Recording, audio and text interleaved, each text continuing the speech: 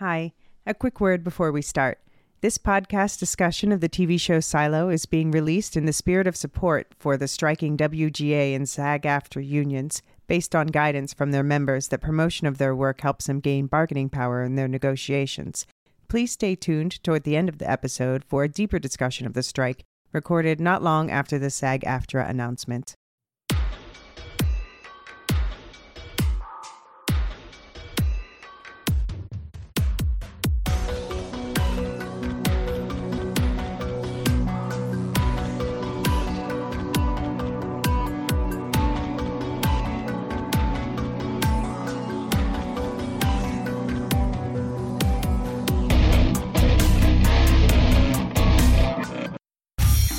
Welcome to a special bonus edition of Woolshift Dust. It's the first and last ever Woolshift Dust Lorehounds podcast Silo Season 1 Awards Game Show.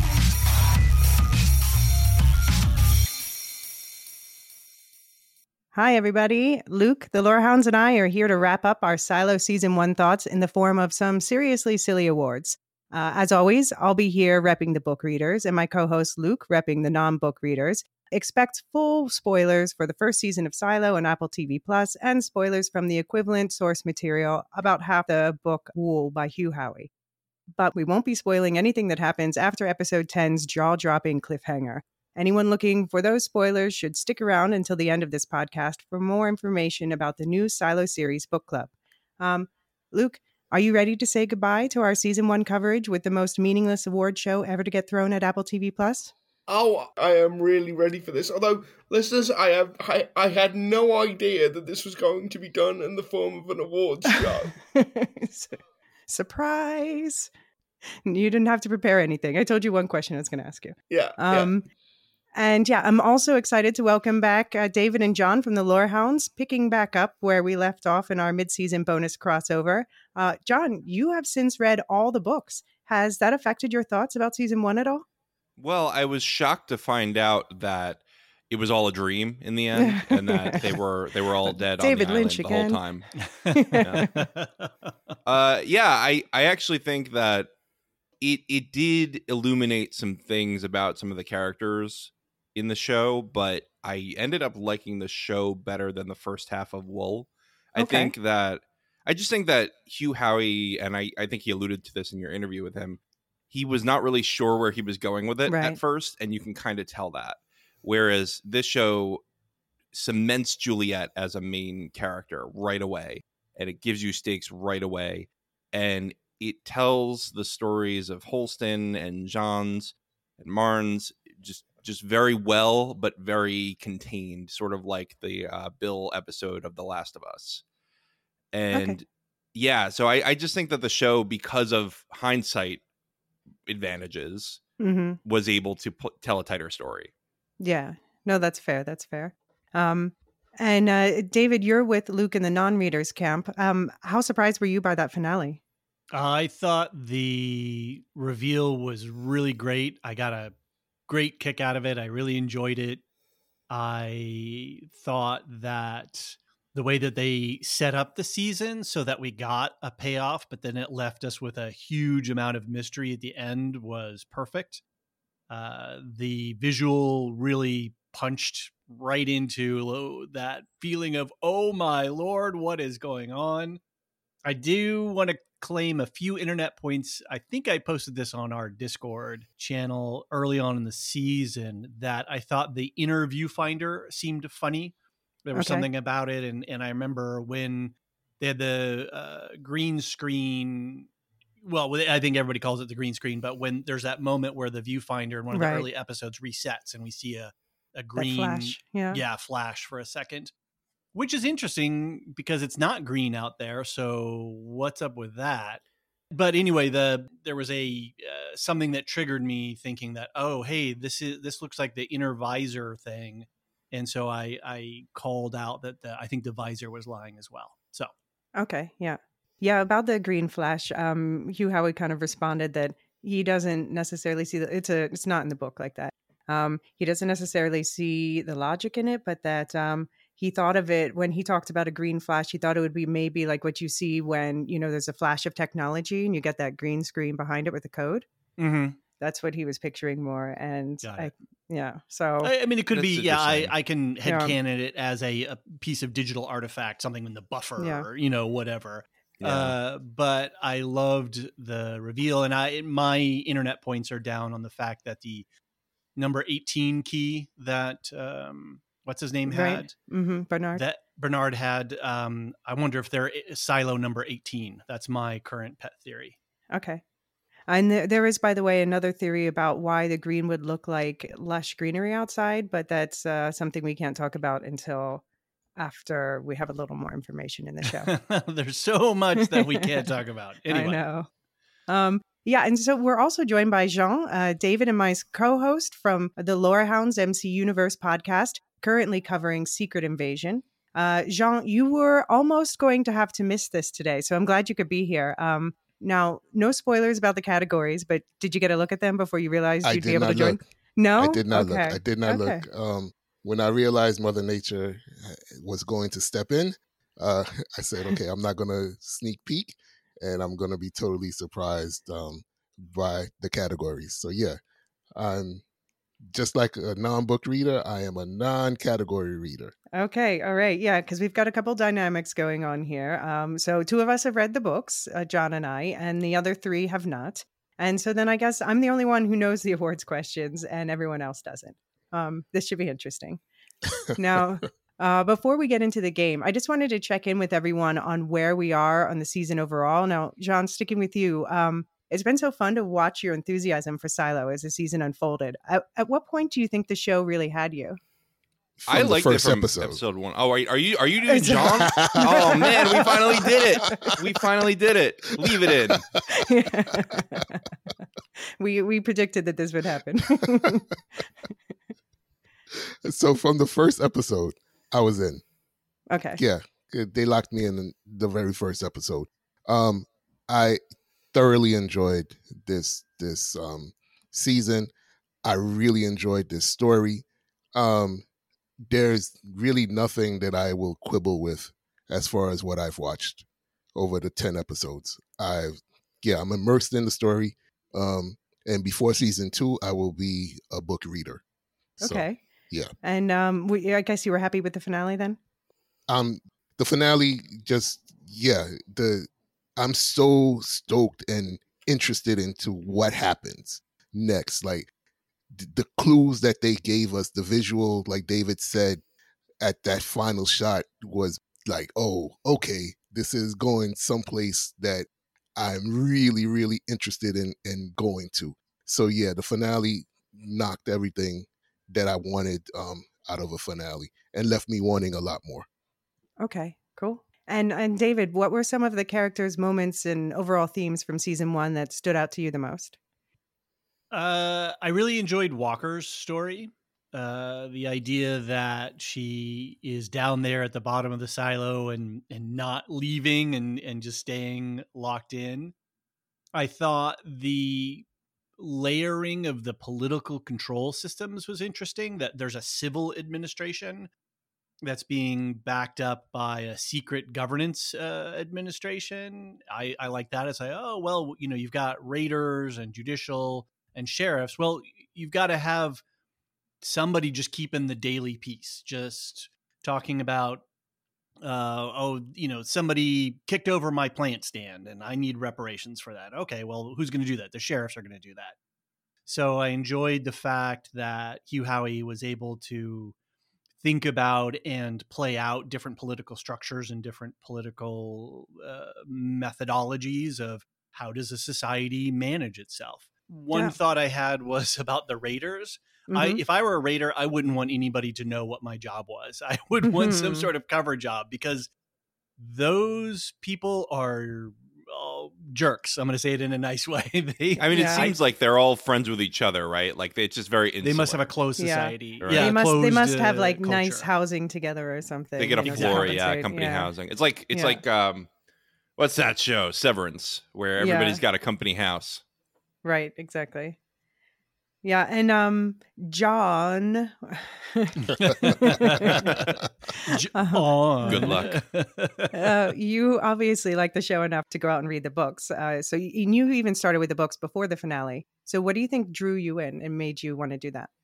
I hate not knowing what's coming next, as you can probably tell by the whole structure of the Lorehounds, which usually ends up me being the book reader, even if I wasn't to begin with, because I have no patience really for to let this plot unfold. And you said something to me early that I said, it got spoiled for me because I was on the Wikipedia and I went too far. You know when that happens, you go too far on Wikipedia.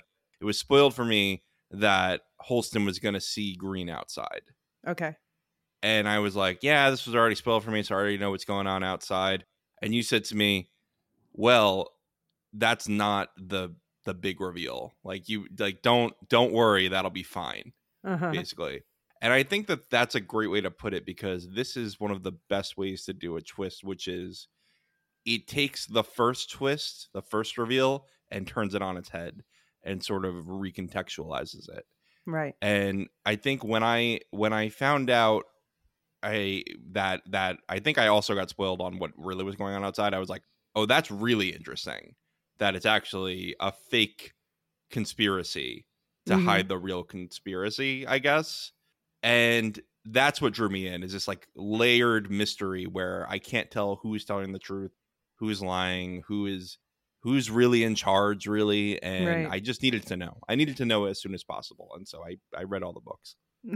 And Luke, we've obviously talked a lot about your thoughts in this season, but setting up the next series we're going to host starting in August, what are some similarities you see between Silo and Dune so far? Well, I mean, I think that there are far more differences than there are similarities. Yeah, you think?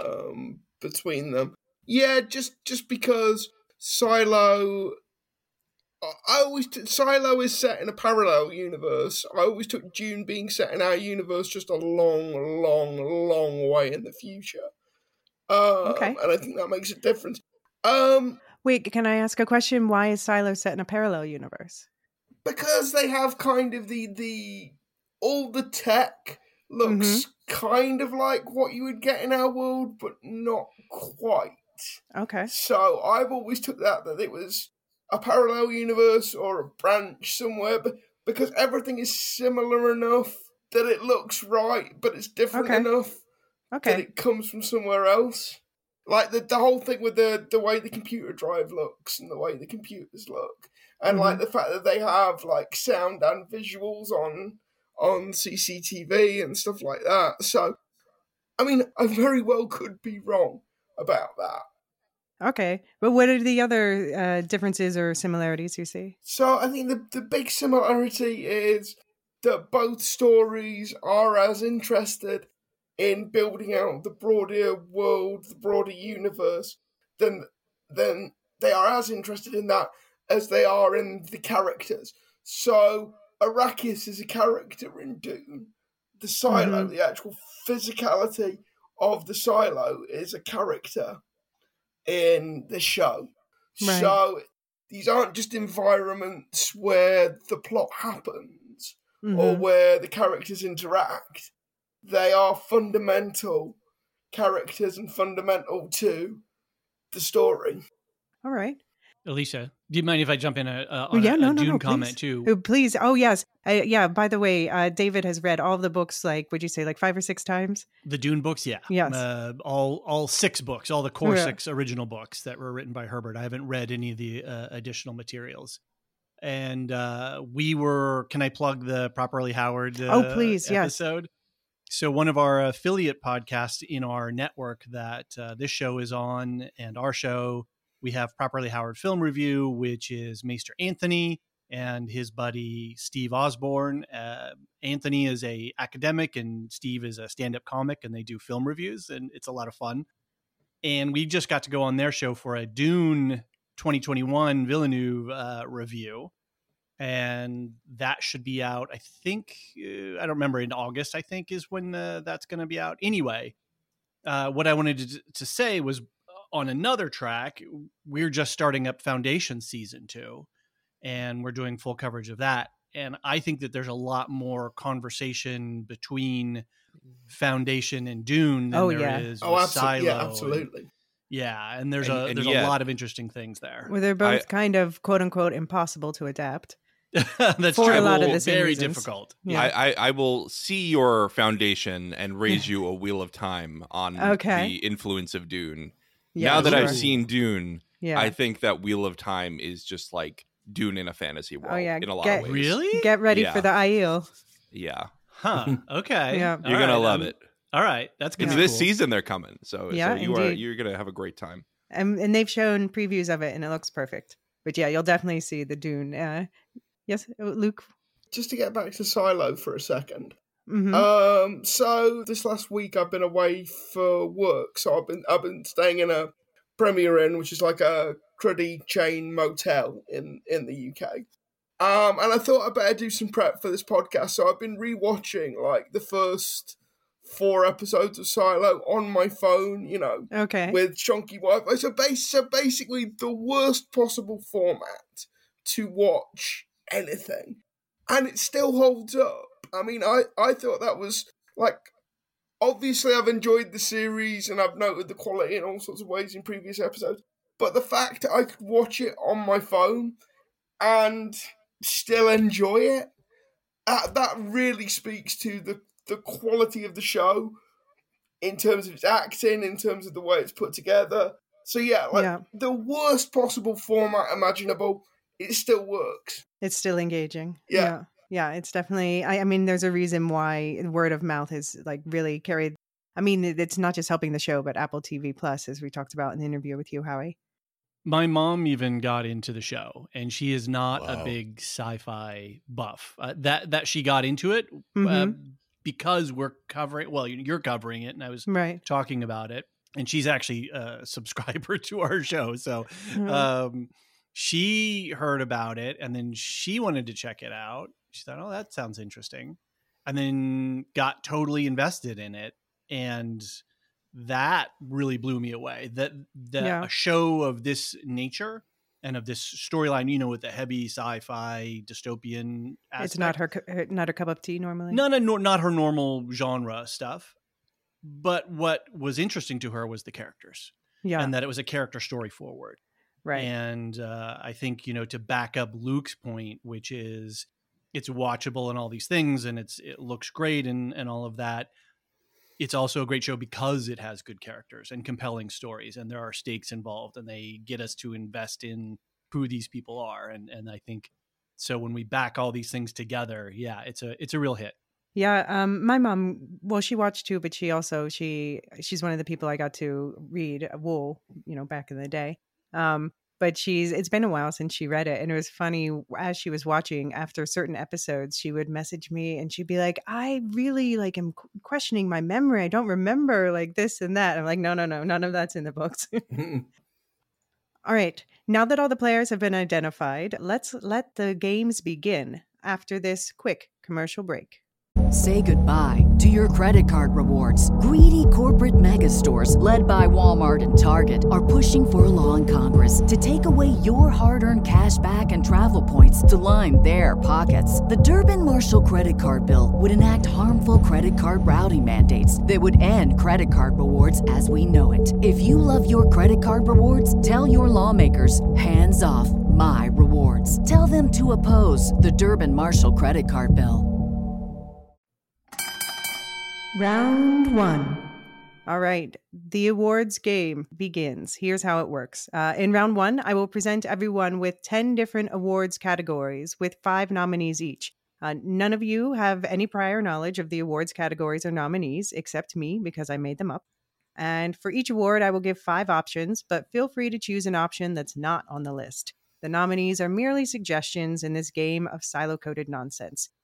Just tell us in a sentence or two why you picked your pick, and a winner, or possibly more than one winner, will be crowned. And the winner will get nothing but our respect, but that should be worthy enough award for anyone. Round 2 will be a rapid fire round in 2 parts, one for book readers, one for the show only guys. Don't worry, no spoilers. And we'll talk more about that after round 1. Okay, is everybody ready? Go on. Yes. As ever as I will be, Yeah. I think. All right, I'm just going to read out the category, the 5 nominees, and then just randomly call on you one at a time to make your pick. I'm starting broad for the first category. starting with Best Episode. And I've nominated 5. Like I said, feel free to throw out another one if you prefer. So my nominees are A, Episode 1, Freedom Day, Allison's Story. B, Episode 3, Machines, Generator Repair. C, Episode 6, The Relic, George's Secrets. D, Episode 8, Hannah, Father-Daughter Reconciliation and Martha's Agoraphobia. And E, Episode 10, Outside, the finale. All right, starting with co-host Luke. I am gonna go for Episode 1. Simply on the basis that it is so easy for a show to lose me at the pilot. Like, a show has to grab me in that first episode or I walk. I don't watch 3 episodes in to see how it goes. So that pilot was incredibly effective in setting up the world of the silo and setting up the rules and giving you just enough information, giving you just enough of a taste of what's going on to fire your curiosity and your imagination. And David Oyelowo and Rashida Jones deserve like some award for best one episode performances because they had so little time to nail the characters of Halston and Allison, and both of them absolutely nailed it to the wall. And I know I said this in previous episodes, but I really want Halston and Allison, the spin-off series. I don't care what they're doing. They don't have to be doing anything in particular. I just want to spend more time with these two people. Okay. I've seen them do it a lot, but Yeah, there's a lot of things being done. Yeah. And okay, John, what's your pick for this category? Ooh, it is tough. Well, as you were listing them, I was like, how do I pick one of these? It's like picking your favorite child. I know. My child is running up right now. Do you want to be my favorite? I guess I'm gonna say episode 10. I'm gonna do it because it's the reveal. You know, how do you match that? It takes the previous reveals and it turns it on its head, right? In a way that is so satisfying. And like you said, David, it leaves you with more questions than answers, and that is something that is very hard to do in a show, especially in the Reddit era where everyone is speculating every week. And I loved it. Okay. And Jean, what is your pick? Did we have episode 3? Yeah, that was on there. Choice. Mm-hmm. I mean, you could add it otherwise, but it's there. Yeah, I'm going with episode 3. Okay. Machines for me. I just love the scene when who was it, Ruth and Sam were got on their backpacks and they started going down to the lower levels. Right. And I was saying to myself, oh man, they actually have to walk. Like, how long does it take to get there? And just just like that, we meet Juliet's dad in that episode as well. Right. And when she gets the badge and turns it over and sees the word truth, to me, I was just like, okay, what was Halston up to at that point, right? What's the truth that he's trying to get her specifically to understand and to see?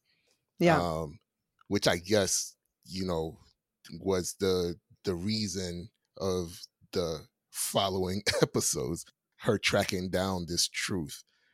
So for me, episode 3 was the one that made me, I enjoyed it from the very beginning. Right. But this one was the one that hooked me. All right. That really got me my interest peaked, because now I wanted to know how she was going to find this truth and what this truth was. Right. All right. And David? Do you have a category coming up later for least favorite? No, gosh. Feel free to throw it on the table now. All right. Well, Machines. Sorry, Jean. Easily your least Oh my gosh. So maybe that gets a cancellation note. It's because of the way that they did the whole fan blade thing. I lost my verisimilitude in that. Edit it out. They won me back. I love Don't the worry. fan blade. I love the fan blade. It didn't work for me. It works for me.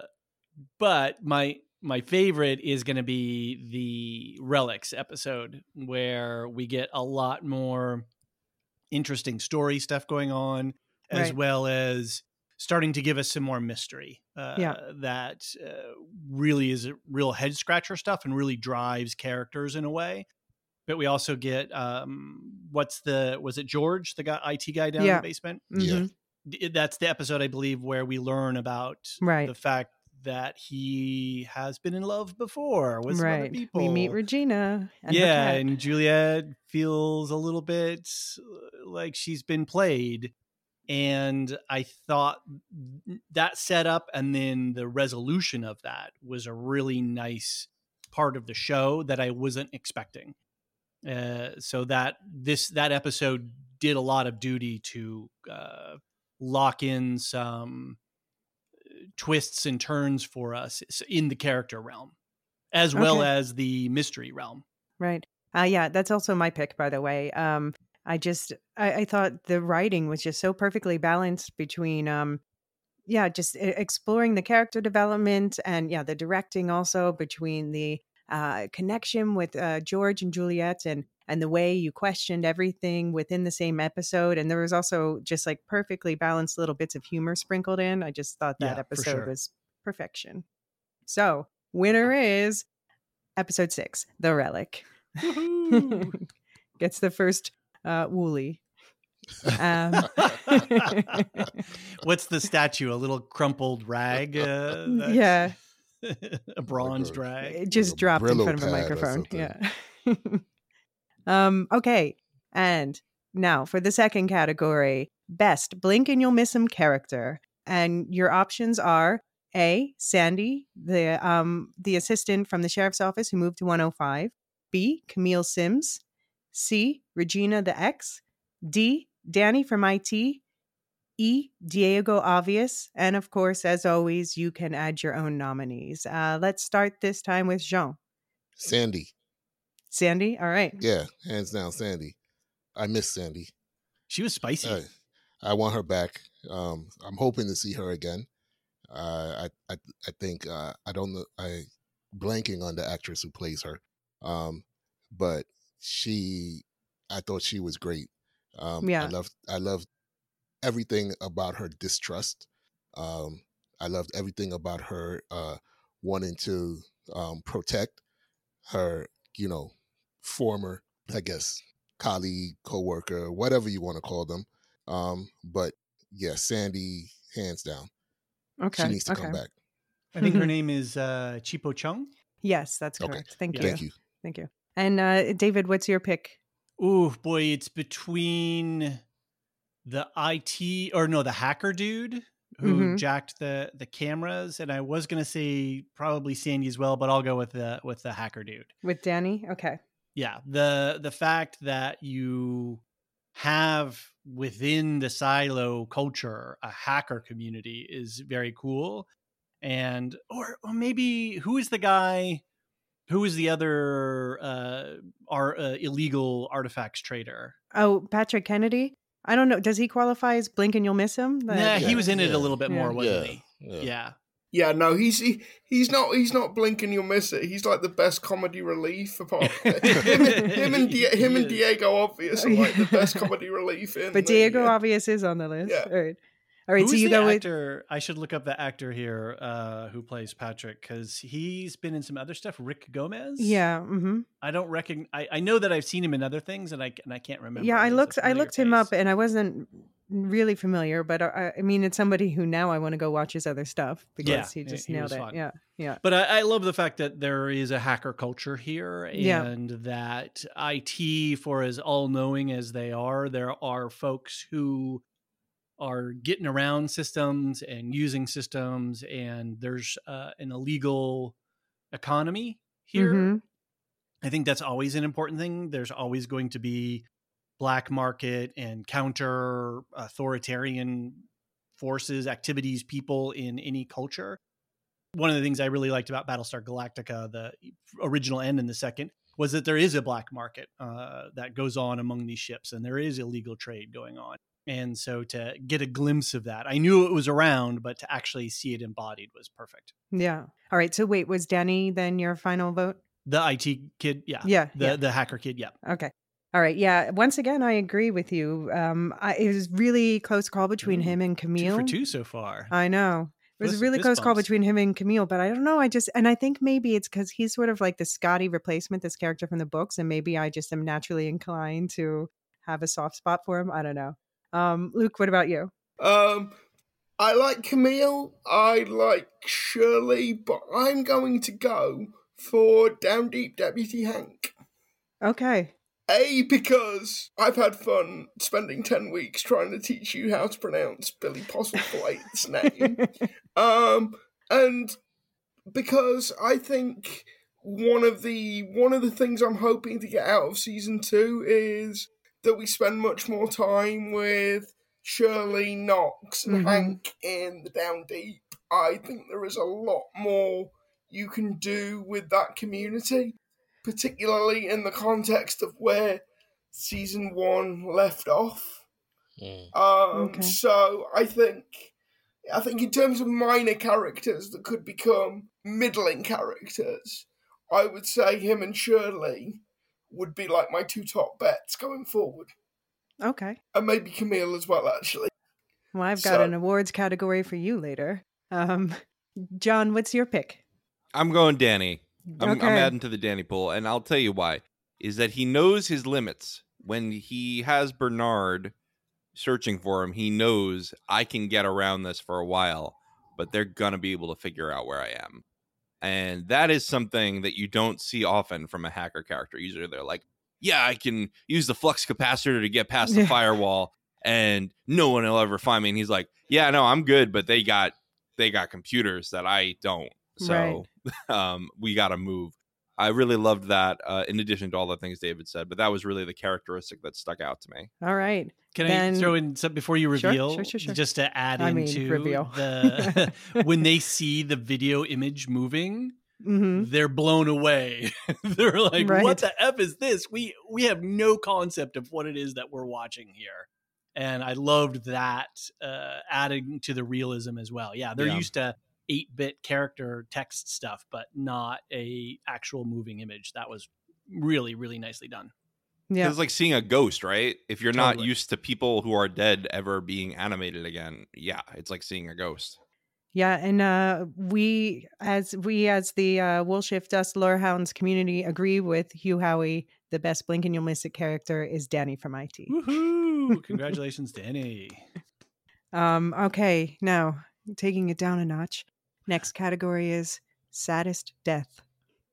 And the options are A, Allison, B, Holston, C, Johns, D, Marnes, E, George, and of course, any Trumbull fans, feel free to speak up. Now, starting with John this time. Oh boy, that's tough. I'm gonna say it is Allison. Okay. Because she believed so wholeheartedly that she was going off to live in a free place, and it just wasn't true. And because her death and her belief in this caused even Holston to believe her and also die thinking that he was going to a better place, but then realizing everything was terrible. Right. That's fair. Jean, what about you? Allison. Allison also? Okay. Yeah. That was heartbreaking. Her whole arc was just that it was tough. Yeah. Finding out that they never really had a chance at what they were desperately attempting to do. And thinking that, once I get out of here, there's something so much better waiting for me. And not in the metaphysical sense, but in actuality, something I can reach out and touch that is better than what I know. And then having her fall just boop at the tree was just devastating. And wondering what she must have been wondering as as she started to go. That was really, and I think it set up a lot of things for me and for the rest of the series. Okay. Yeah. I think all these deaths are devastating. Allison's also. I'm going to jump in here for a minute, switch it up, and advocate for Mayor Johns, because I know she was toward the end of her life, and so it's not as much like, with Allison, you feel the wasted potential. She was happily married and all of that. But with Mayor Johns, she had spent 50 years of her life denying that she was in love with, the closest person to her in the world. And just as they discovered that and opened that up to each other, and were ready to embrace that possibility, and that's it. That's the moment. She got so close to happiness and then lost it at the last possible second for reasons that aren't even totally clear, because it might have even just been completely an accident. Okay, David, what about you? Do we know if the rabbit made it out? I mean, No, I have theories. The rabbit survived and had okay. many All right, babies. so then the rabbit is not eligible. We don't know. I've been debating it, and I was really swayed by the Allison arguments, and I think those are really compelling. But I'm going to go with Becker because Holston, yeah, Holston, yeah, sorry, yeah, because Allison's also Becker, yeah, because he is. It's a tragic. It's not a. What is it? It's a Gift of the Magi kind of thing, or but it's not that, and it's not a Romeo and Juliet either. He's following in her to death, and he's using his death to spur some action. It might be like a self-immolation kind of situation, and it's for what purpose? He was competent sheriff. He was onto something in about the truth of things. And to give his life up for that, and to be so impacted by the death of his wife, and in a way it's a kind of suicide. I just think it's as tragic a waste of any character's potential, I guess I could say. So okay, yeah, I as well as I miss the character, I miss the actor. Right. Because David Oyelowo did such a great job, and he was such an interesting sheriff. Mm-hmm.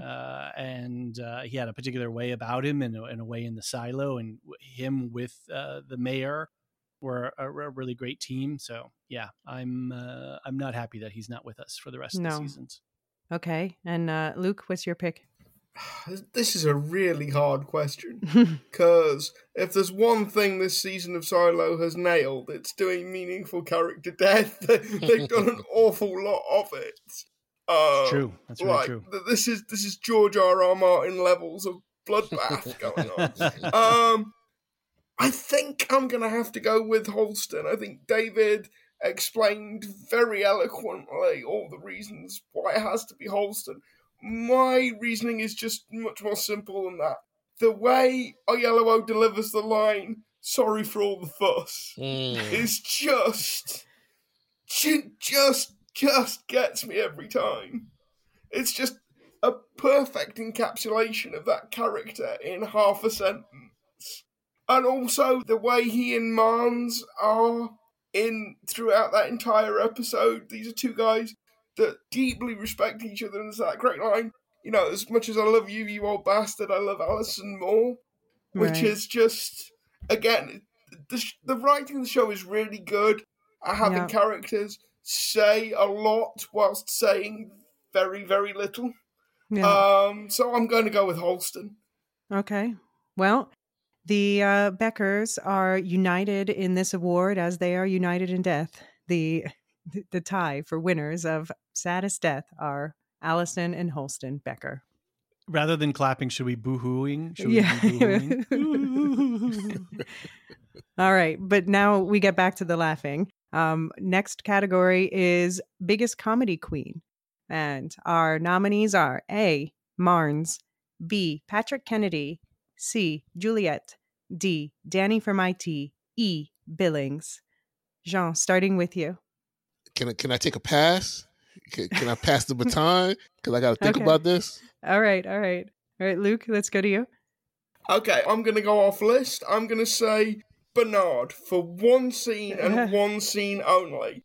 Everybody turn round, close your eyes, put your hands over your ears. Every time I've watched that, I've had to stop. That was good. Because it made me laugh. It's just like in the middle of this really dark, really serious show, you just have that one moment of utter absurdity, and it's brilliant. You too, Robert. Yeah, you too. Oh, man. Oh, that just makes me flinch. Yeah. Oh, man.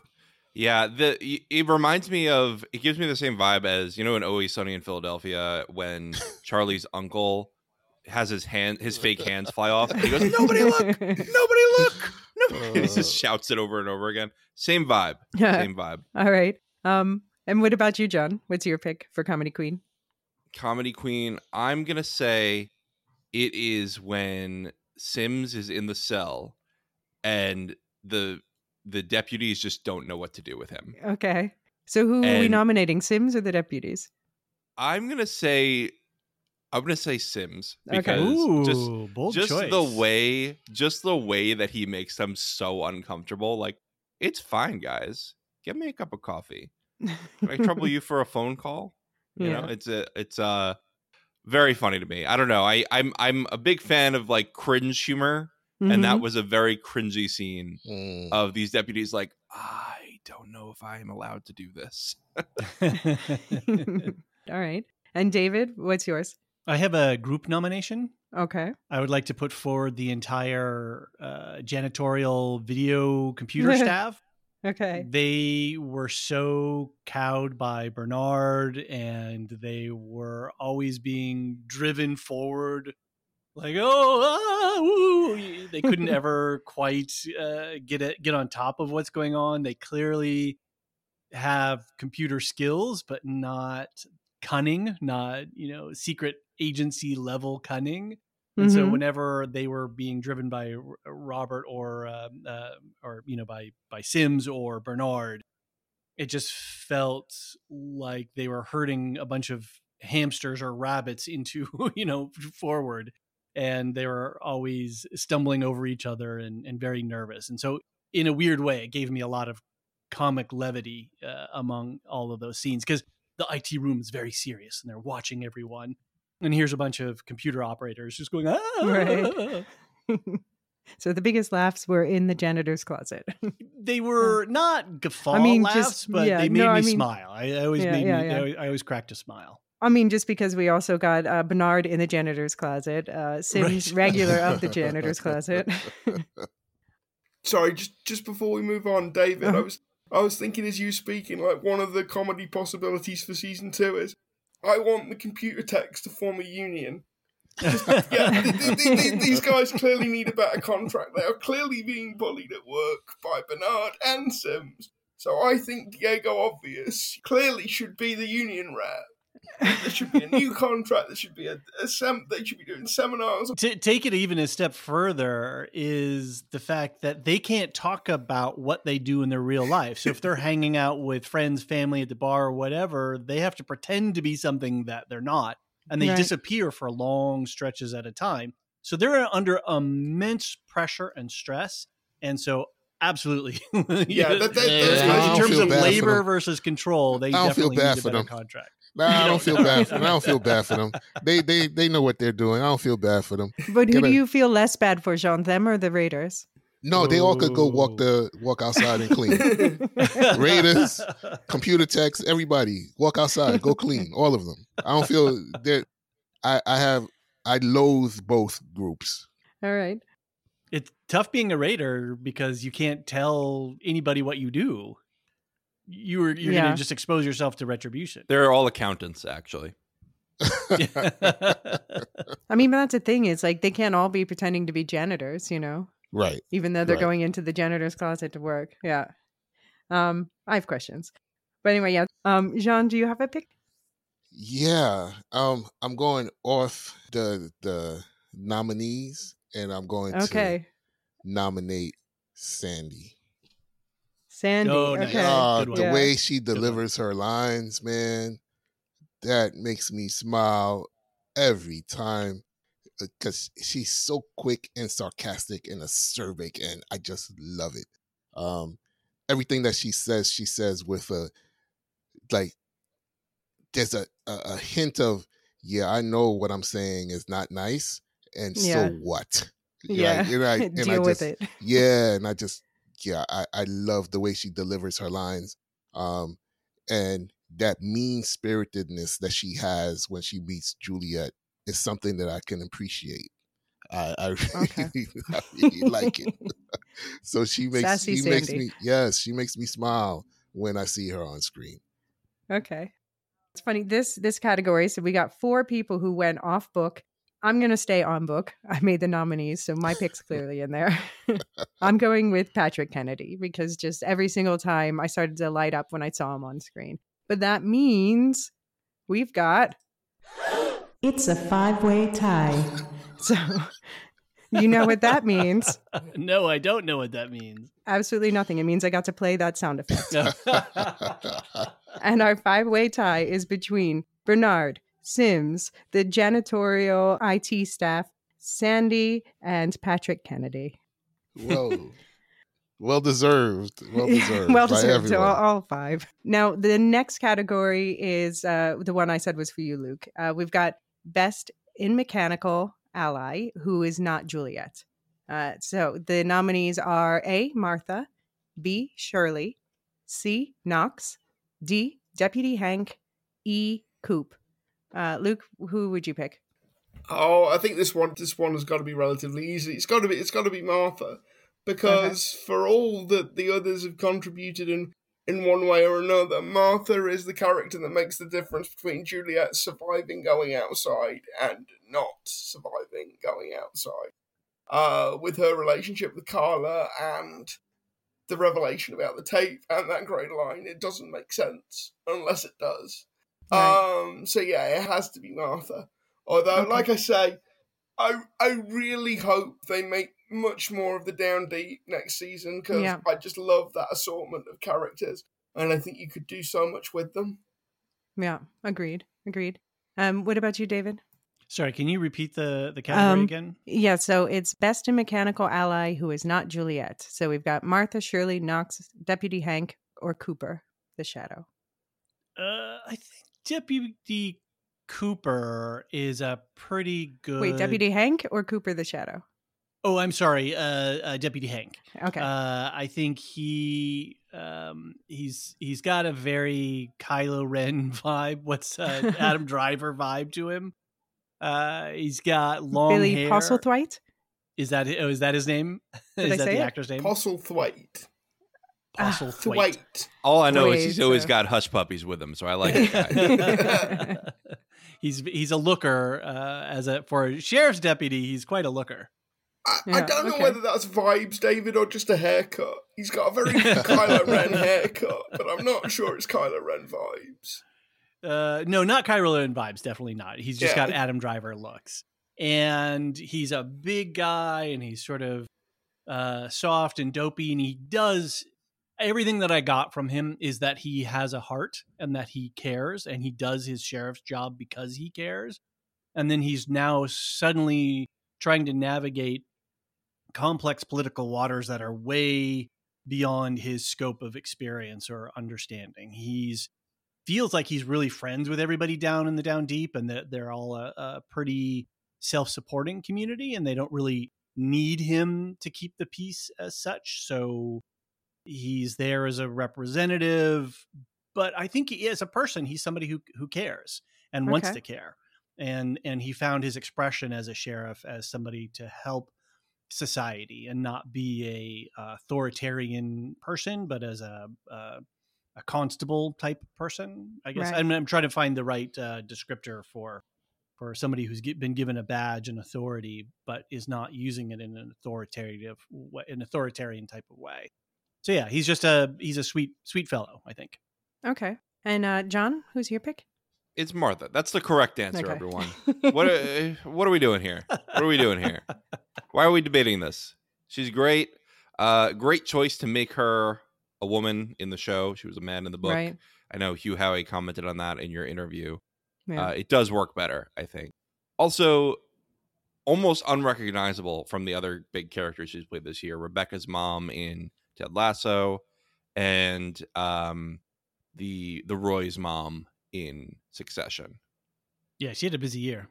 Yeah, but like, it's what unique characters, all three of them. Great actor, really love the character. 10 out of 10. Okay. And Jean? Yeah, I'm gonna have to agree with Martha. Yeah. I think she's the backbone, the support, like that Juliet needs, and what I think that so many other characters need as well. The fact that she doesn't leave, Mm-hmm. but everyone comes to her, speaks to her importance. Yeah. Right? She doesn't leave, but everybody flocks. They all come to her. So yeah, I think She's the godmother of Mechanical. Yeah. Yeah. And so yeah, Martha is really at the top of the list. Yeah, I'm going to go with Martha too, for all the aforementioned reasons, and just also for, we saw her be a leader even despite her things that were restricting her. And then we saw her, fight against to overcome these restrictions when it was required of her, when it was needed of her. And she did end up being kind of the MVP of the season by giving Juliet a better chance outside. So, surprising nobody, the winner of the best in Mechanical ally who is not Juliet is Martha Walker. That's right. Yay. Yay. That is the correct answer. Good job. Moving on to most essential prop. Huh. So the options are A, heat tape, B, the camcorder, C, the Pez dispenser, D, the Georgia book, E, Juliet's watch. All right. Let's start with Jean. I mean, I could go obvious and say the heat tape. But I think the book. Okay. I picked the book. I love the moment when, we see the book being opened and the wonder and awe in the faces of the person who's opening the book. Yeah. It's really, it's almost biblical. It's like a revelation has been given to the book holder to go spread this news to the people, from on high. It was I think it's the book. Yeah, there's some good acting. Yeah, there's some people who are like, "Whoa, trees!" Yeah. And it made me think of how we often in our universe take these things for granted, Mm-hmm. right? And to see the wonder and the awe that it inspires, and people who have never seen these things before, was special for me. So I go with the book. Okay. And David, what's your pick? Can I nominate the key, the server room key? Does that fit within the category? Mm-hmm. Yep, I definitely. think it was a great setup for it. We see it at the beginning, and then they use it at the end, and something about the device itself really appealed to me as this cool little piece of tech. It also gives me vibes of like missile silo, secret code, stuff. And then why is it flashing? How is it connected?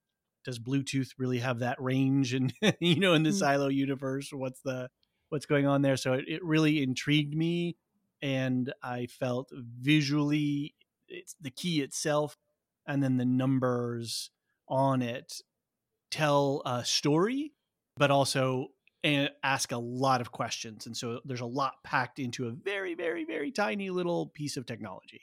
Yeah. Okay. And John, what's your pick? I need the choices again. I can't keep track of all these guys. Okay, that's right. Most essential prop, heat tape, the camcorder, the Pez dispenser, the Georgia book, Juliet's watch, or David nominated the 18 key fob. Right. Okay. The heat tape. I think it's the most consequential. I liked how they seeded it early. I think they could have done a little bit better of a job seeding it throughout. But this whole idea of she stole the heat tape, and I think in the books there's a line that should have been in the show that was like, it's almost like it was built to fall apart. It was terrible. I stole it, but it didn't really work out for mechanical. That would have really sold it for me in the show, but otherwise I thought it was the most consequential prop. I'm going to agree with that sub point, John, that I think they seeded it enough throughout the show overall, but what was missing was the fact that the heat tape in general, the average heat tape, was crap. And maybe it was the regular heat tape was fine. Right. I think it was the specifically IT, the IT heat tape that Juliet rerouted to mechanical. That was the crap one because IT is building the suits. Oh, okay. Now I feel like I've got that inverted. I thought that the IT tape was better for some reason. All right. I've got to say, David, I'm with you on that one. Okay. Because in the episode 10 show, Alicia actually read out the section where the heat tape, the section of the book where the heat tape is explained, and it is explained much better in the book. Yeah, it is. Than it is on the show. So we sort of needed a scene somewhere in the season of them like assembling the suit. I think would have, without like, you didn't need a character to come up and say, "Oh, this heat tape is crap." No, Right. You just needed a bit more of a visual steer that the heat tape didn't. It made sense once you got there, once you worked it out. Yeah, but it took a little bit of working out. Yeah, even just to see when they're putting it on, they're having a little trouble getting it to stick. They got to something like that. Yeah, would have been perfect. Yeah. I mean, I'm also going to go for the heat tape, by the way, but I do think, they made it more subtle in the show. Like they didn't even make it obvious that IT is the one who builds the suits from the beginning. So I can see they were trying to like hide it a bit better, but I think they hit it too well for a lot of people. I was just listening to your Hugh Howey interview, and then I was listening back to some interviews with David S. Goyer, who's the showrunner for Foundation, since we're spinning up on that show. And it's interesting to listen to showrunners or key creatives talk about the decisions that get made for these kinds of things. And in some cases, if they're too subtle, people are oblivious and miss it, or they take it and make it mean something completely off base, or what the showrunners thought was a very subtle hint to it was for audience viewers so on the nose and so obvious and so glaring. So it's a really fine line to be able to seed something into a show, make it important so that when the reveal does happen, it lands just right. And I think that's probably one of these cases where they were, how do we do it without blowing ourselves too soon in the storyline? Yeah. Phrasing, David. Phrasing. And Luke, what's your pick for the most essential prop?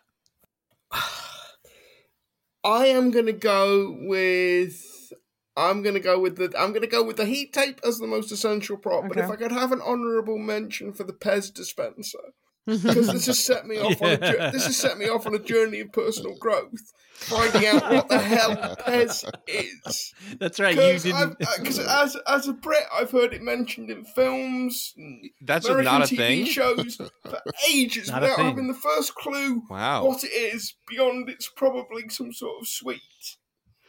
So this is the first show that has actually shown me what Pez is and what a Pez dispenser is. And I have to say, I'm a little bit disappointed. They always were. They were the promise of a Pez dispenser. I'm speaking as a child who had several of these.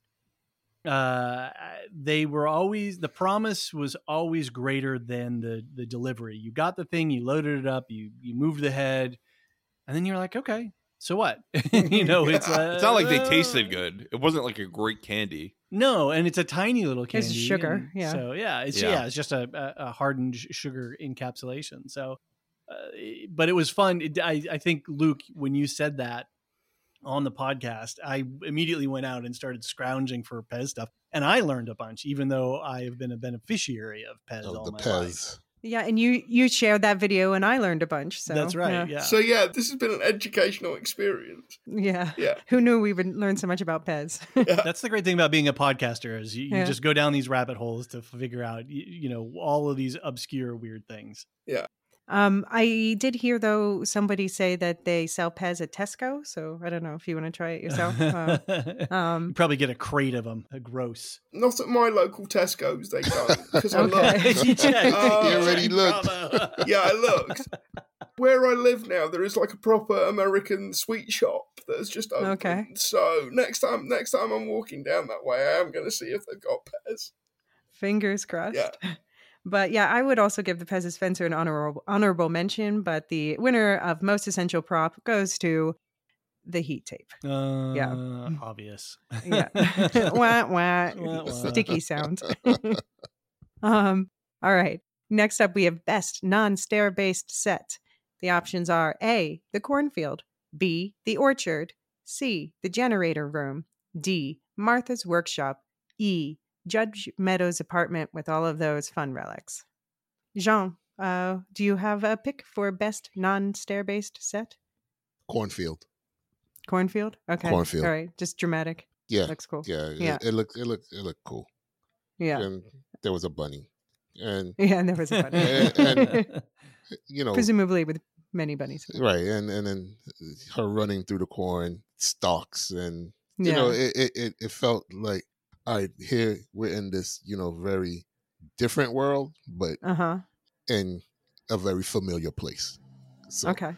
yeah, the cornfield for me. Okay. And John? Best set. Can I say mechanical? Yeah, I said the generator room. Right. so- Yes. Okay. Yes. I think the generator room, that was the coolest one. Unlike David, I enjoyed the fan banging. I thought that was very cool. It reminded me of there's a scene in one of the Lord of the Rings things, or maybe it's in The Hobbit, where everyone's just like taking turns with a hammer. And I loved that scene, and this just reminded me of it. They're just, you know, whacking it and trying to get it back into shape, and the stress of it really got to me. Like, I was really feeling the tension, and that whole room, and it's not just in that very tense moment, that whole room felt like it was constantly like about to boil over, you know. Right. Yeah. And I really liked that environment in the show. Yeah, it looked very hot in there for sure. And Luke, what about you? I'm going to go with Judge Meadows' apartment, because I thought that set played a big role in making that scene as impactful as it was, because the way that set was constructed, you could tell this was a rich person in the silo, this is a wealthy person in the silo, but also the fact that it was sort of slightly unkempt and not really looked after, I think gave you quite a bit of insight into the problems that Judge Meadows was having in her personal life. And also, I just like, the same with George's stash, I like the randomness of the relics. Right. Like there was an Etch-a-Sketch, there was a Frisbee. I'm trying to think what else. Yeah, there's a slinky. Yeah, so it's just this collection of toys and general crud that's just become valuable. As everything does, it's become valuable out of being old. Right. And we talked about this in the pod at the time, but I really want to know, does Judge Meadows play with the Etch-a-Sketch? Like I just like a scene in somewhere in season 2 of her just doodling with the Etch-a-Sketch, because you got a thing with knobs on. Surely you are curious enough at some point to turn one of those knobs and see what happens. Right. And then it's easy to figure out. Yeah, That's the it'd be thing easy about it, enough to work out what was going on. Yeah. Yeah, I'm going to piggyback on Judge Meadows' apartment too. I just think that must have been one of the most fun sets for the production designers to set. And just, all of those relics and stuff. It was a great scene to pick apart. David, what about you? I have to go with, I think, Martha's workshop, but Okay. I've got two other things I want to mention. First, we need a shout out for the Barbican bevel. Anybody Right. who's a design geek or has affinities in that direction, you got to love the completeness of design that they went through to make sure windows and stairways, everything, doors, all had that particular design flourish. And having Right. been around the Barbican a number of times, love that place. It's so weird. It's in the middle of the city of London, and suddenly you're in this futuristic, weird, concrete place. I just think it's cool as hell for a lot of weird reasons. So I loved the Barwick and Bevel. Were the stairs in contention? No, I said No. except the stairs. Oh, you did say except the stairs. Okay, so then I definitely am going for Martha's workshop. I think to stock that room and make it feel like it's supposed to feel, this woman who's never left this place for however many years, and it to be full of tech and useful stuff, and somebody who has slight I need, tendencies of I need that screw, or maybe I shouldn't throw that out. I totally vibe with that.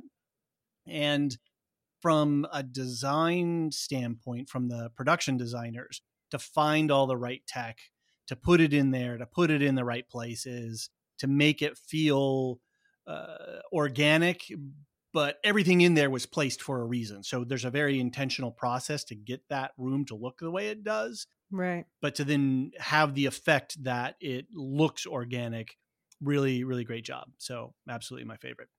Okay. All right. Then that means we have a winner, and it's Judge Meadows' apartment. And I don't know what sound you make to applaud an apartment. I wish a slinky, I guess. All right. Moving on to category number 8. It is Best Baddie. So the nominees for Best Baddie are A. Bernard, B. Sims, C. Meadows, D. Trumbull, E. Kathleen Billings. Kathleen Billings is a baddie? In my book. That's rough.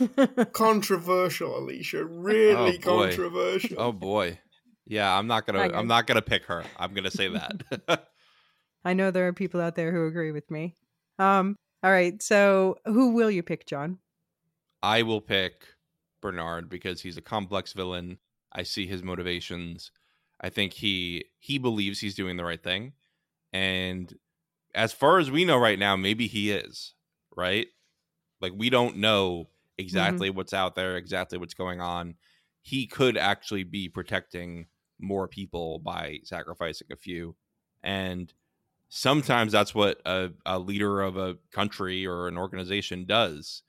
And that is a tough thing to wrestle with. And so, well, he almost doesn't care what Juliet thinks about him, which is interesting. He when she goes, "Oh, it was you," he goes, "Yeah." He's like almost resigned to being the villain. He's like, "Yeah, I know I'm the bad guy of this. I'm exasperated about it, but you know what? I'm doing what I got to do, and I have work to do. I can't deal with your nonsense anymore." So Bernard. Okay, fair. And Luke, what about you? See, I'm not. I don't think this is fair treating Sims and Bernard as two separate entities for this. We coined the portmanteau Sims-Nard for a reason, but I am going to go with Sims. Okay. Partly because Common just rocks intimidation. Like, he just is able to occupy that character of Sims in such a way that he's both physically and emotionally intimidating. And what I think makes him probably a more interesting villain than Bernard is the family dynamic within the family Sims. So we find out that he has inherited this job from his father. We find out that him and Camille have some kind of plan. And by the way, I love the Discord for this, because I didn't take that as anything other than, we need to look after Anthony, we need to look after our son.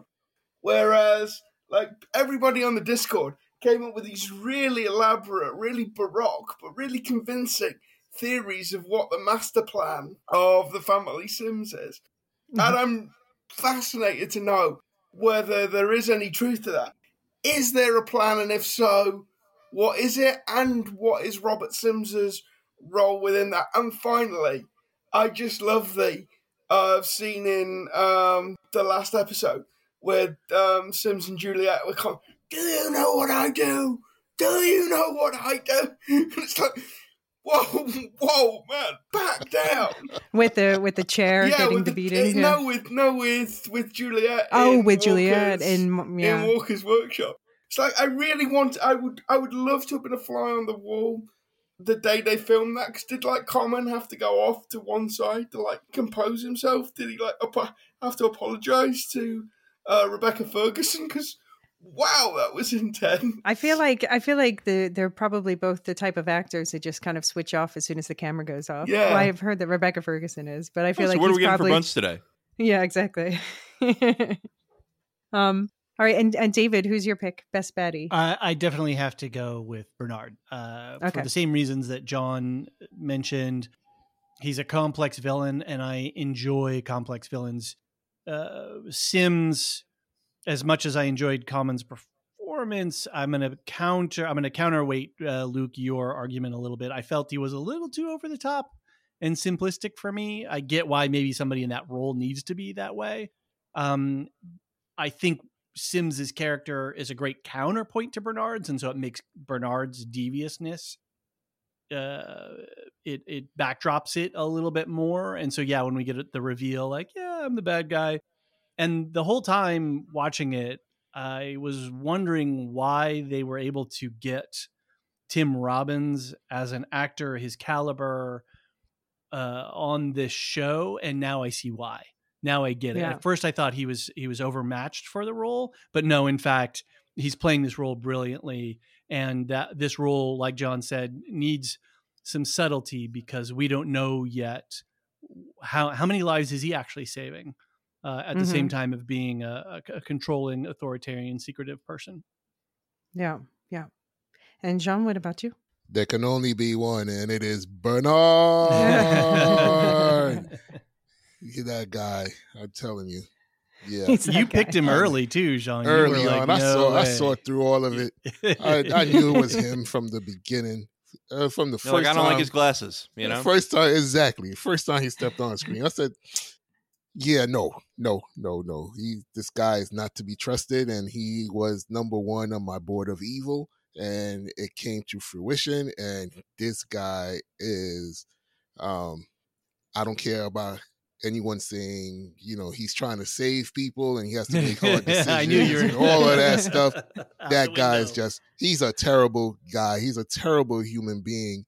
He's doing what he's doing. And there's a part of him when I watch him that relishes in what he's doing and relishes in the power that he has over people, which is classic villain 101. Yeah, I'm doing it for your own good, but in actuality, it kind of feels good to make you all close your eyes and turn around. Turn around. Yeah. You too, Robert. Yeah, you Nobody too. Look. You John, too. can I ask you? Yes. Would you rather live under Bernard's regime or Gravik's regime? Ooh. And this is a Secret Invasion reference. Ooh. Yeah, and I just finished editing episode 4, so and we talk a lot about Gravik. Oh man, I mean, if I'm a human, I want to live under Bernard because I'm still alive. All right. Let's say there's no scrollsism. There's no human. Yes. He let's say you don't have to worry about that on a governance standpoint. Gravik's a human. He governs the same way. Gravik. You want to live under Gravik? I know exactly who he is. Okay. All right. And I know exactly what he'll do to me. Where, as opposed to Bernard, I would be shocked and afraid. You got a whole document. You got the pact. Yeah. Follow the pact and you're fine. So he gave you a handbook on how to not cross him. I don't trust that handbook either. No way. I mean, he didn't write the handbook himself either. That's the thing. It's like, how can you trust somebody who doesn't even know all the things? There you go. So definitely Gravik. You saw him in that finale. He was like, what did he say? The founders left. The founders. The founders. Yeah, give me the evil that I can tell is evil right away. All right. Well, the winner of this category is clearly Bernard, but I'm going to throw out my vote is for Trumbull just because he was the most cartoonish villain for me. I have the least sympathy for him. Let's put it that way, except for that moment where he thought that he had finally gotten the job just before he plunged to his death. All right. Okay. Category number 9. This is the penultimate category of the main awards ceremony. So, best animal character so far. Options are A, Regina's cat. B, the bacon-loving dogs of Supply. C, the snake that is Bernard. D, the bunny with a heart defect. The rabbit. Uh, Full stop. okay. I don't need to think about that one. But the second choice was the many babies that Bunny inevitably had that populate the silo like rats. Oh, okay. Well, that is tough now. I'm going with the original bunny. Okay. He's got a heart of gold. All right. Sean. It's the bunny. It's the with bunny. the heart defect, man. I mean, how can you can't move away from that. Yeah, that scene is just so it's heart-wrenching. Everybody has a soft spot for the bunny with the heart defect. Yeah, I have definitely. It's the bunny with the heart defect. All right. And what about you, David? It has to be the cat. And the fact that the cat is a Maine Coon breed, which is like a bobcat-sized animal living in the silo. I flipped out when I saw that. I don't know if somebody on set or the writer or somebody with some pull was able to say, yeah, we're doing a Maine Coon, or the animal trainers brought that. I don't know how, but I just love the fact that it's not an average domestic cat breed. All right. And what about you, Luke? Oh, it has to be the bunny with the heart defect, because how long was Hannah Nichols waiting for the farmer to not only be able to produce a bunny for her to experiment on, but a bunny with a heart defect? It's like, she must have with been... the hole in its heart, yeah. Yeah, I could just imagine her. She's like assembled the entire apparatus, and she's just waiting there for months till the farmer found a bunny with a heart defect. It's like, yeah, I love that whole thing, because it just underlines like Hannah's commitment to building this device, right, and to making sure what happened to Jacob never happens to anybody in the silo again. So not only is the bunny with a heart defect cute, but actually I think it actually played quite an important role in the story, because again, Hannah Nichols is one of those characters we don't see for very long, but the show does an amazing job of telling you who she is, what her motives are, and making you care about what happens to her. Okay. All right. The bunny with a heart defect is a clear winner of the category Best Animal Character so far, but my vote goes to the many baby bunnies that bunny inevitably had. I like to picture them just like on all levels now, and book readers will know. Hugh Howey confirmed it's canon. One of the bunny's descendants is the bunny who plagues Marnes later in life. Well, at least the cat will have plenty of prey to. Oh my gosh, dude! Your picks eating my picks, probably. And finally, we've come to the last category of the main awards event. Category number 10, the most seriously fucked character going into season 2. Yikes. Our options are A, Juliet, B, Lucas, C, Bernard, D, Billings, E, Patrick Kennedy. I'm going to say Juliet, based on just the information in the show, because she is literally in a toxic wasteland. Okay. Luke, what do you think? I'm going to go with Billings. Okay. Because I genuinely don't know where that guy's head is at the end of this series. You see, you would think it would be Juliet, but I think the show... There's nothing the show can do about this, but the show really suffers from the fact that Rebecca Ferguson is an executive producer. Plot armor, ultimate they're plot not armor. going to kill Juliet. She's like, I can believe they will kill every other character in the silo. They will not kill her. She is wearing all the plot armor. So it can't be Juliet. I really don't know where Billings' head is at. I don't know what deal he made with Simsnard, but I don't trust either of them to keep their end of whatever deal that is. And it just feels like Billings is on a very tragic path. I really hope I'm wrong, because he is by some distance my favourite character in the show, or at least the one I feel the strongest sense of empathy with, for a whole host of reasons we've talked about throughout the podcast. But yeah, I think Billings is in serious trouble. Okay. All right. I'm going to go with Lucas, and I think a lot of book readers will agree with me. I just he's in a very precarious position right now. And I genuinely worry about what's gonna happen with him. What about you, Jean? I'm going with Billings. Okay. Yeah, I told for all the reasons that Luke just said. But I have to go back to something that you said earlier, that Kathleen Billings is a villain.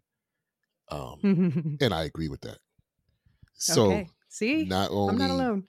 not only is he on, being, not only does he have to guard at work, but I also think he has to guard at home. He just doesn't know it yet. Interesting. She's doing her Yeah. own, she's got her own plans, and they may not include him. So Right. Billings, all his secrets are out, and how that gets dealt with is going to be interesting. Okay. And David? I have to go with Juliet. To be out there, how is she going to get back in somewhere, assuming that all the silos are constructed similar? I can't even say it now. Silmarillionly is going to be a challenge. She's got some better heat tape on her suit, but how good is that heat tape in general? How much oxygen does she have in her tank? Where is she going to go? I am on the most, everybody else is, it's political, it's relationships. I think she's in the most mortal physical danger. Okay. Yeah. So then, that gives us a tie for the final category. The most seriously fucked characters going into season 2 are Juliet and Billings. It's official. Yay. And yay. Yeah, I guess. Yay! Yikes. And that wraps up round 1, the main event. But we've still got our rapid fire round 2 coming your way right after this commercial break. Round 2. All right, so we're going to begin with John and I, with 5 rapid fire questions just for book readers. So, John, I'll drop a category, and you just say the first thing that pops into your head. I'll do the same, and then immediately drop the next category. Okay. So, best new character. Danny. I'm going to go with Camille. Most improved character from the book. Walker. I'm going to go with Billings. I think that he got more fleshed out. Best new concept. I had this in my head a minute ago. I could have told you this 5 minutes ago. What's a new concept? Do you have any choices for? No, you don't have choices. This is rapid fire. Like the Flame Keepers, or like The Flame Keepers. That's a good one. Okay. Yeah. I will agree with you on Flame Keepers, which means I get to use a sound effect that I haven't gotten to use this entire game. Super Ultra winner. Okay. Worst change. Worst change. The tape. The tape not explaining it enough, not having the whole conversation where Juliet is, like saying like, "Oh, that IT tape is crap." Yeah. Okay. I think worst change for me is that Lucas didn't get he was set up in a weird way. I'm nervous about Lucas, like I keep saying. Best silo book. Dust. Ooh, okay. And best silo book, I'm going to go with Shift. I think that's a lot of people's most popular opinion. All right. Moving on to round 2B. And this one is for the show only reps. So Jean, David, and Luke, you're up. Now, without thinking too much, I'm going to ask each of you to please make 3 predictions about season 2. What do you hope or expect to see? It can be big endgame stuff or something as silly as more leather jackets. So starting with David. Oh, 3 predictions. IT staffers are not only going to form a union, but they're going to revolt, or one of them's going to be a mole of some kind or have a moral crisis. I think somebody's going to have a moral crisis and be a turncoat to their department. Okay. I think the Down Deep is going to start to flex its muscles. And I think the Judge is going to falter, Judge Meadows, and we're going to see some destabilization in Judicial. Okay. And Luke, you're up. Okay, I think season 2 is going to be set across multiple locations, so I think part of the story will take place in the original silo. I think part of the story will take place in new silos. So that leads on to my second prediction. I think we're going to get a lot of new characters in different silos. Okay. And the third prediction is I'm not sure if this is a prediction or just something that has to happen, but we're going to see an election for mayor. Okay. Because Bernard is only mayor pro temp. So at some point, there's got to be an election to either confirm him or pick somebody else. Right. And what happens to his head of IT role? Yeah. Yeah. Okay. And Jean, what are your 3 rapid fire predictions for season 2? 1, I think Sims will attempt a coup. Okay. 2, Juliet will find other survivors. And Okay. 3, I don't think the entire world is a wasteland. Okay. And we'll see that. All right. And that concludes the first and last, only ever, Woolshift Dust Lorehound Silo Season 1 Very Unserious Award Show. I hope all the nominees and winners are touched and honored. To all the favorite scenes and characters we didn't have time to shine a spotlight on today, just know that you are always in our hearts and our rewatches. Now, any last thoughts about Silo Season 1 or Silo Season 2 theories to throw out there, David? I think it was a great show that was totally not on radar. At the beginning of the year, I put together a really big list of all the shows that were coming this year so that we had a better handle of our podcasting schedule. They've been really slow at announcing shows this year and drop dates and things like that. I saw Silo nowhere on any radars. There was no intel about this. And so I always love it when a show stilts in like this and then is a real wow show that brings in community and fan theories and does a great job in its writing and design and production. I think The Bear qualifies in that. Severance qualifies in that.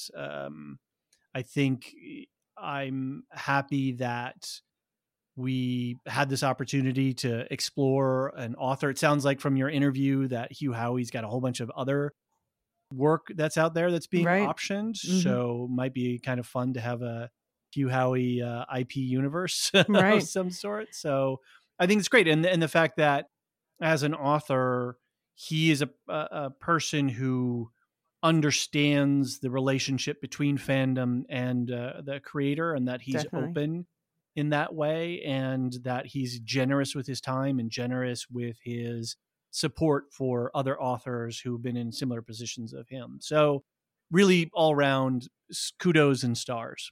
Yeah, definitely. I was really fascinated to find out that it was only the first half of Wool and that we have a lot more to go. I'm really excited for season 2. I've posted some fan casts in the Discord Silo Book Spoilers channel. I'm really excited. I really am curious about, even past season 2, how they're going to handle a lot of the structure of the books going forward in like season 3.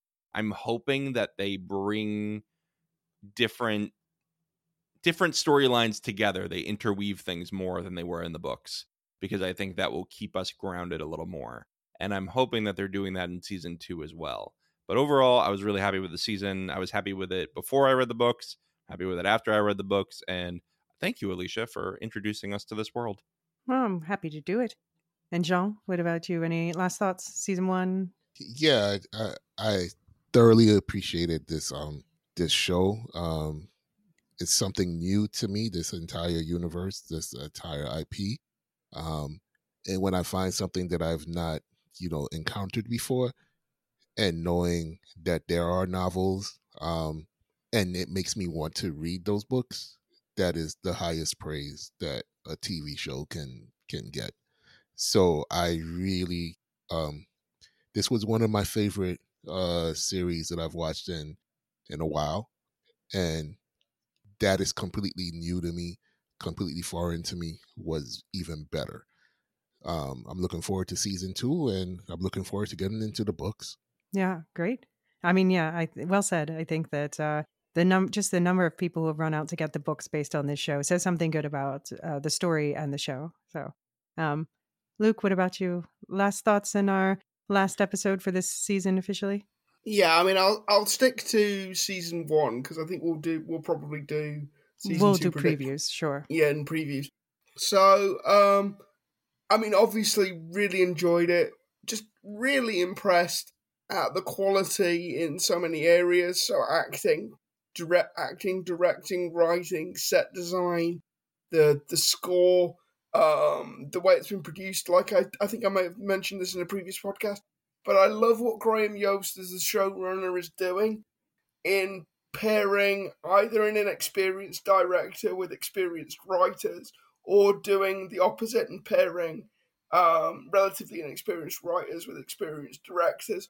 Because, you know, normally on a podcast, we only talk about the showrunners when something goes wrong. So I think it's only fair to actually talk about a show that is being well run and that is actually constructing, a pipeline of talent, both on and off screen. I know season 2 has largely been filmed. I am a little bit concerned what happens with future seasons in terms of the strike, the multiple strike actions that are now going on. But I mean, that's delays. A concern across the board. It's not silo specific. Right, exactly. Yeah. Yeah. Yeah, I agree. I think they might be stopping with their season 2 production now that the actors strike. Yeah. But it is also filmed in the UK, which is a gray area because this is technically an American strike. So remains to be seen what effect this has. But I just, to make it clear, I 100% support the strikes, because when you just hear about, you know, the things that are trying to be snuck into contracts, like, you know, with the actors, the news, they said that they were proposing to them that day actors get a 1-day rate and have their images scanned in that can be used forever, which is like straight out of Jonah's Awful from Black Mirror, like literally a Black Mirror episode. So, wasn't there a film a couple of years ago that Robin Wright did? That was the Congress, I think it's called. Yeah, that was basically the premise of the film. Yeah, exactly. Yeah. Can I plug a different podcast on a different network? Of course. So on the Ringer Network, there's a podcast called The Town with Matt Melanie, and he covers a lot of industry news around Los Angeles and in TV and film. And I believe it would be the Friday, maybe the 14th, July 14th episode. He interviews the chief negotiator for SAG-AFTRA, Duncan Crabtree Ireland, who goes into a lot of details about what were the offers that they were putting on the table in their negotiations, and some of the stuff that sounds, you know, really reasonable from the actors, especially around the AI stuff. They are acknowledging that AI is here, but like you said, the idea that you get paid a day rate, they scan your likeness, and then that's it. You're done. Yeah. They can use that in perpetuity. They don't have to inform you when they're using it, any of those kinds of things. And that's what the studios were arguing for. Mm-hmm. And it just utterly ridiculous. It's hard to argue you're coming from a place of good faith with that. Right. Exactly. Right. So, yeah. But guys, Bob Iger needs more money, clearly. I mean, I was reading an interview with Bob Iger, and it's like, do you not have PR people? Do you not realise? Yeah, exactly. Not when you're that rich. The terrible way in which you're coming across. Not when you're that wealthy. They just don't care. And, you know, fully support workers fighting for their rights. And I think sometimes we get bogged down into thinking Hollywood and it's, you know, all actors who are multimillionaires. But there are so many other people on sets that are affected, who are wage earners, essentially. There's not a workers' movement anywhere that, you know, I feel that one should not support. Yeah, this is ultimately about labor versus capital. Absolutely. So. Yeah. And it's just now hitting the streaming industry because the model has so been radically Skewed. upended Yeah. by streaming. Yeah. Well, it's just every time the model changes, the execs find a way to use it to their advantage to give less money. Of course. Yeah, exactly. Of course. That's why you got to have unions, right? Yeah. Mm-hmm, exactly. And just to talk to your point, Alicia, about Silo and probably other shows being filmed in the UK. Mm-hmm. I haven't heard anything about what the UK unions are doing, but I find it really hard to imagine that they will cross picket lines, either real or virtual. There is a very prominent production in the UK right now that is decided not to shut down. That's getting a lot of ire, and that's House of the Dragon. Oh, okay. Interesting.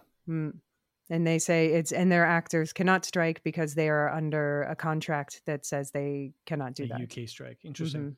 Mm-hmm. Okay, interesting. Yeah. So, getting back to the dystopia at hand, let's stick to the fictional dystopias.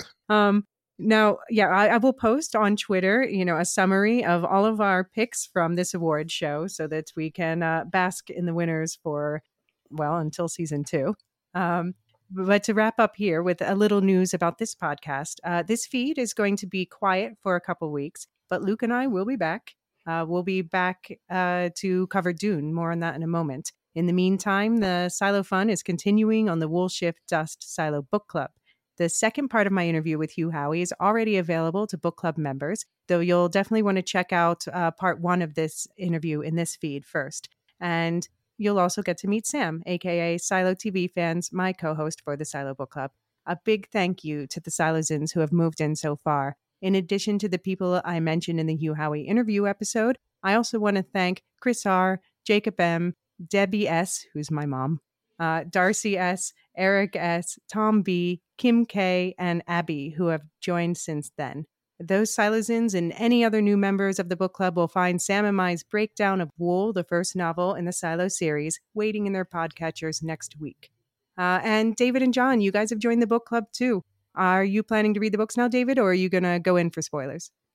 I am not going in for spoilers, and I'm not going in for reading the books right now. I joined for solidarity. Okay. Oh, well, it's much appreciated. And I know John, I believe John also personally subscribed. That's true. So. I was going to say, John, I hope we'll get to share some of your thoughts as we discuss the books in these next couple of months. Absolutely. I'll be writing in. All right. Great. Yeah. Well, thank you so much for your support. Oh, and I do kind of want to hear the second part of Hugh's interview. So yeah, there are some book spoilers. I mark in the notes. I mark in the notes what spoilers are where, but yeah, it's fine. Yeah, I'll be fine. And the Lorehounds, by the way, are the publishers of this podcast. You'll find me there with Jean and David on the MC Universe podcast, currently covering Secret Invasion, as I mentioned. And Jean, is there somewhere else they can find you? Currently, no, but there are some things that might be in the works. So, stay tuned, Lorehoundians. You're on the Discord, though. Oh, yeah, I'm on the Discord. So hit me up anytime. You can chat with all of us in the Lorehounds Discord. You'll find the link there in the show notes. And you can also find me on Twitter and other social media as @AliciaCB, spelled out for you in the show notes as well. And Luke, where can they find you? They can find me at Luke Midip. And I do another podcast with a couple of friends from uni looking at the worlds of politics and sport. We try to do one UK story, one international story, and one sports story. There isn't really a regular schedule to it. We do a podcast when we feel like we've got 3 stories to talk about. Oh, that's awesome. But that is It Could Be Said, all one word. It's available in all good podcast outlets. Okay. And you'll also be able to find Luke and I right back here in this feed in August to start our Dune series, where we'll be talking you through the book by Frank Herbert, and then no fewer than 4 attempts to adapt that magnum opus. So we'll not only be learning the deep lore and themes of Herbert's universe, but also studying what works and what doesn't work when adapting the same source material from page to screen. And of course, we will be looking at Sting wearing a pair of wings over his gentleman parts. You have that to look forward to.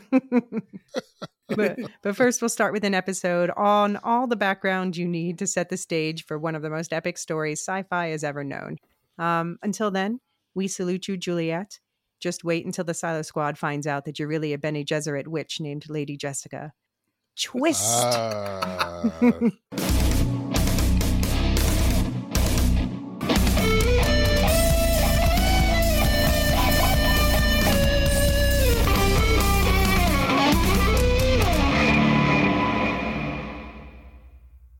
A new Star Wars journey begins in the place all good journeys begin. At, well, the beginning. This Star Wars Day, I'm excited to introduce the new Star Wars Canon Timeline podcast, where we will piece together the complete story of that galaxy far, far away, in timeline order, from the dawn of the Jedi through the great unknown following the sequel trilogy. This is a podcast for both Star Wars superfans and complete newbies. Listen to the short intro episode now to hear how it works and what to expect over the coming weeks as we set the stage for the new television series The Acolyte, which we will be covering with weekly breakdowns. Subscribe to the Star Wars Canon Timeline podcast wherever you listen to take part in one of the most epic and expansive stories ever told, following all the twists and turns from start to finish. May the 4th be with you all month and beyond.